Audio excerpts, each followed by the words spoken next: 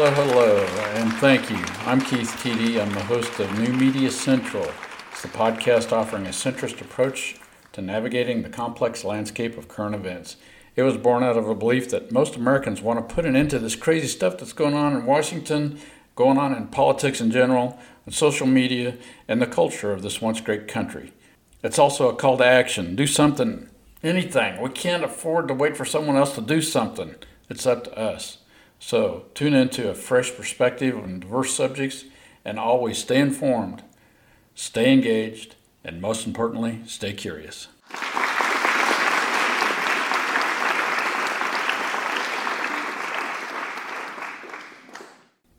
Today I'm talking about the 2023 Republican debate that went on up in Milwaukee a couple days ago. I watched the debate. It was very good in my opinion. Also watched a lot of after the fact reporting of what was going on up there. It's interesting how the different news agencies, depending on their ideology, had their slant on it. But anyway, you get if you watch enough of them, you get the idea of what really happened. To me, it was a slam dunk for Vivek Ramaswamy. He's my new favorite. Of course, besides Trump, and that's kind of what I was talking about. There was some chatter that on both sides that it was a race for the second place ticket behind Trump. I don't know if that's true or not. A lot of people on the stage didn't think that was the case. However, with the general public, I kind of think it was. People who are in Trump's camp are trying to figure out who's he going to choose, and that was a perfect time to figure that out. If not for Trump, for the rest of us. To me, it did solidify the dream team for me, which is Donald Trump president, Vivek Ramaswamy for vice president. To me, you couldn't get any better than that. You'd have Trump teaching him how to do it for 4 years, and then you'd have Ramaswamy running for the next 8 years. You'd have 12 years of really good people in the top slots in Washington.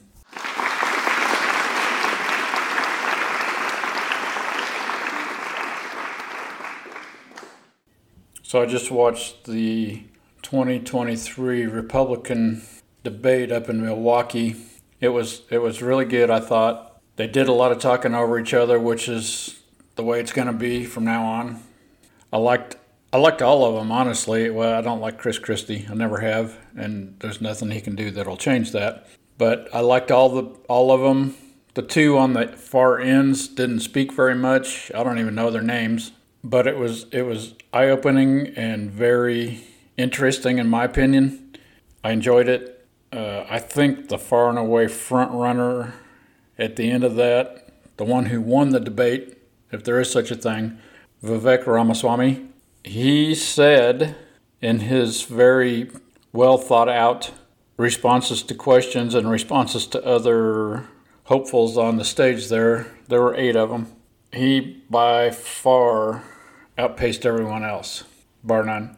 And the reason I'm saying this is because I would just want to say, even though I really like all the candidates with the exception of Chris Christie, there's no way any of them can touch Donald Trump. And it's reflected in the polls. He's way, way ahead of everybody else. It seems unlikely that any of them could catch him. And it was said by a number of talking heads that this was the interview for second place, the interview for vice president for Trump. I don't know if that's true or not. A lot of them mentioned that they weren't interested in running as a VP or on the ticket as a VP. And Vivek Ramaswamy has stated that numerous times. He doesn't want the second spot. He didn't want the number 2 spot. To do what he wants to do, he has to be in the top slot.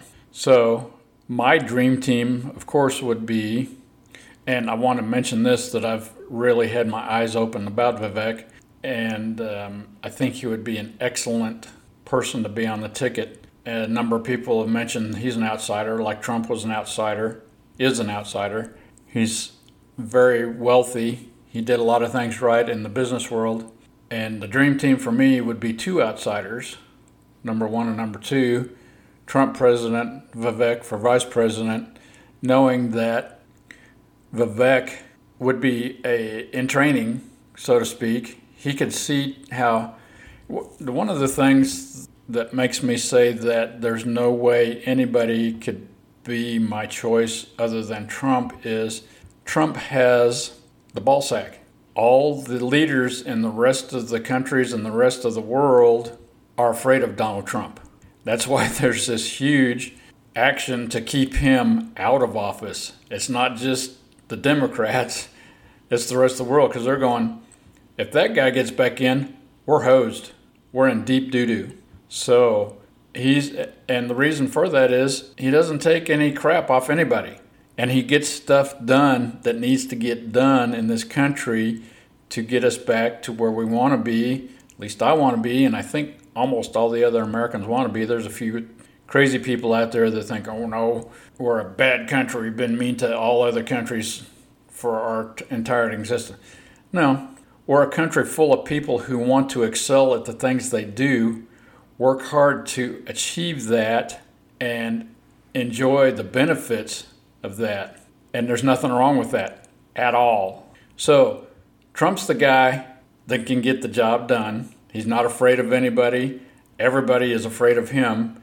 And I think Vivek, as smart and as apparently strong as he is in any argument with anyone, he has a lot to learn. I think he's 37 or 38. That's kind of young for a president. I think Kennedy was 43, and he was the youngest president at the time. So yeah, he's young, and he's got a lot of stuff in his favor that would work good as a leader of this country, but he's also got some stuff to learn. So my dream team would be Donald Trump president, Vivek Ramaswamy as vice president, and also Ramaswamy would be in training for the following 4 years. Trump is old, not too old, and he doesn't act old like Joe Biden does, but he's old and he can't keep doing it forever. And speaking of a person that's got some age, I'm not as old as Trump, but I've noticed that things start happening to you, your brain and your body as you get older, and they don't work as good as they used to. And as much faith as I have in Trump and as much support as I give him, he can't last forever. It's a physical thing. The body and the brain break down after a while. He's still fully functioning right now as far as I can tell, a gazillion times better than Joe Biden, but he can't last forever. And we need someone in charge there like him, if not him, for several years, for 8, 12, or more years. To me, the perfect ticket, as I said, would be Trump and Ramaswamy. So I just, at this point, would like to go over a couple of things that Trump did while he was in office that sometimes we forget about, and the reason why that we have to have him. The economy, stupid. And in his short time as president, he enacted a bunch of things that changed a lot in this country for the way, way better.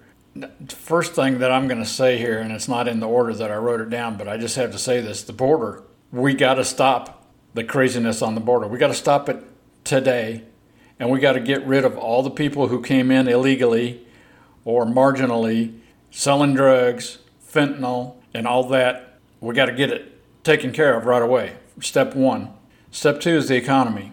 And the reason I put the border as step one is because if without step one, the other ones are not as doable or as effective. So yeah, get that border wall up, finish the wall, keep them out at gunpoint, shoot them if you have to.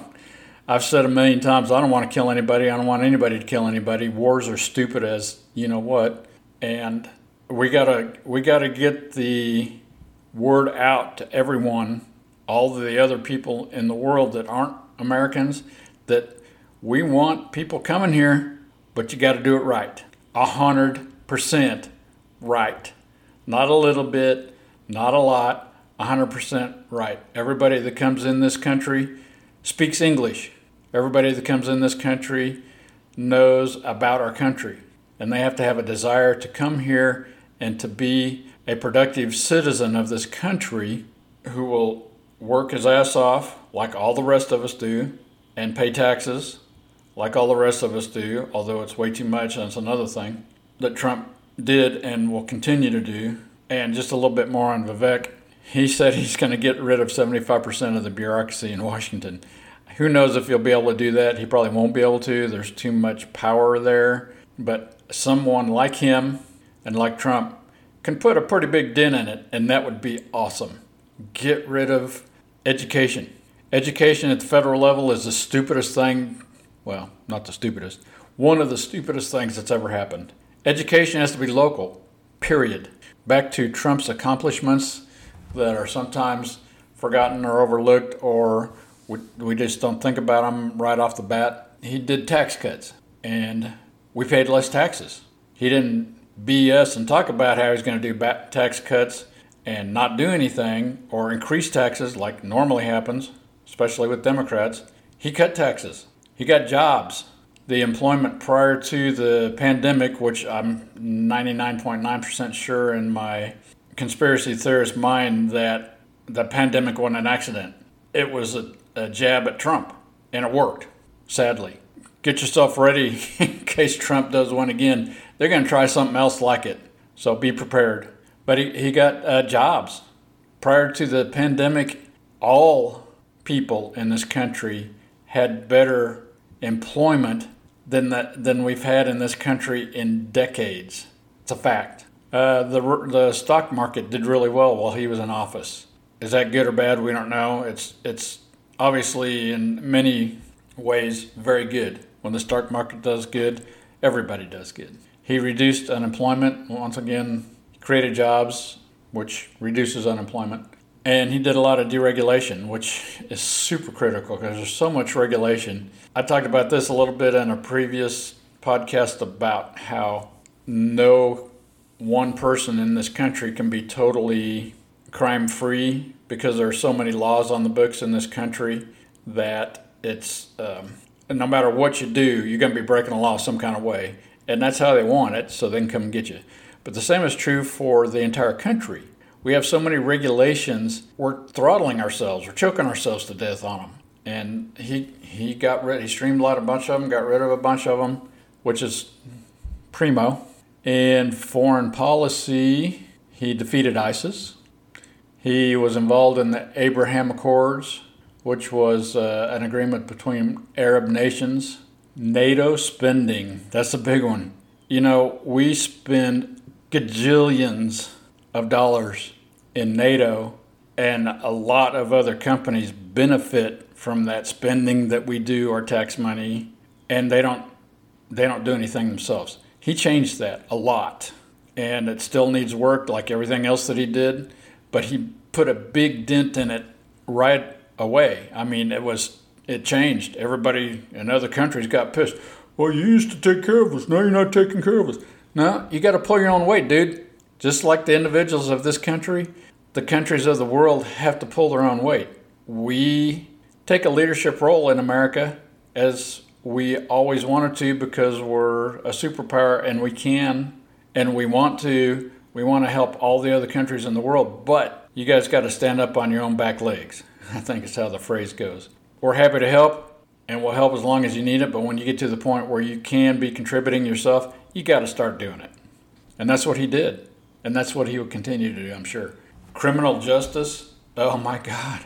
Since Biden got into office, it's gone crazy. I don't have to tell anybody anything. You've seen the newsreels. You've seen all the looting. You've heard about how criminals just get away with everything. That doesn't stop crime, folks.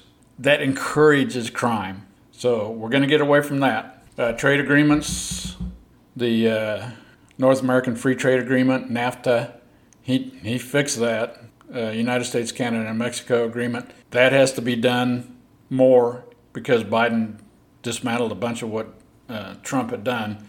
He needs to get back and get that fixed again, which he will. China, the trade that we had with China was crazy. He fixed it. Biden screwed it up.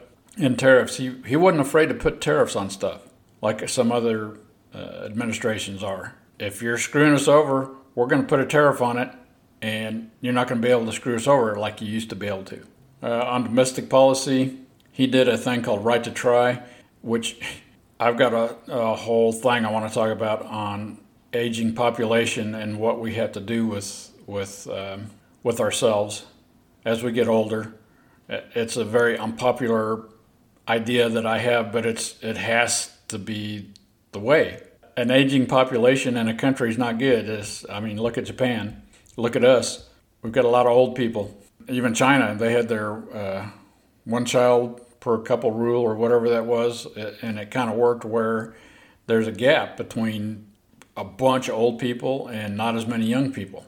So that has to be taken care of.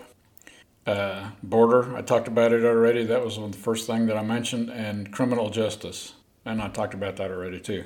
We got to put the bad guys in little teeny boxes and keep them there. So I'm talking a little bit about the debate. It was excellent. Saw a lot of stuff coming out of there.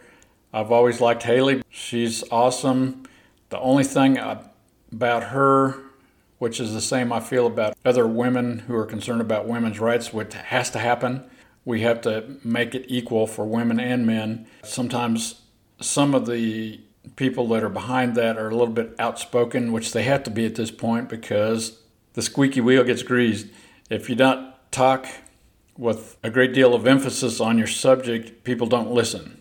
And so she has to do it that way, and I'm 100% behind her on that. Women and men have to be exactly equal on everything. There's things that men and women will never be equal on, like the military. I've talked about that before. We can have women in military. I have no problem with that at all. They have to be separate, and I'll talk about that a lot more in another podcast. Men and women have to be exactly equal on pay for what they do.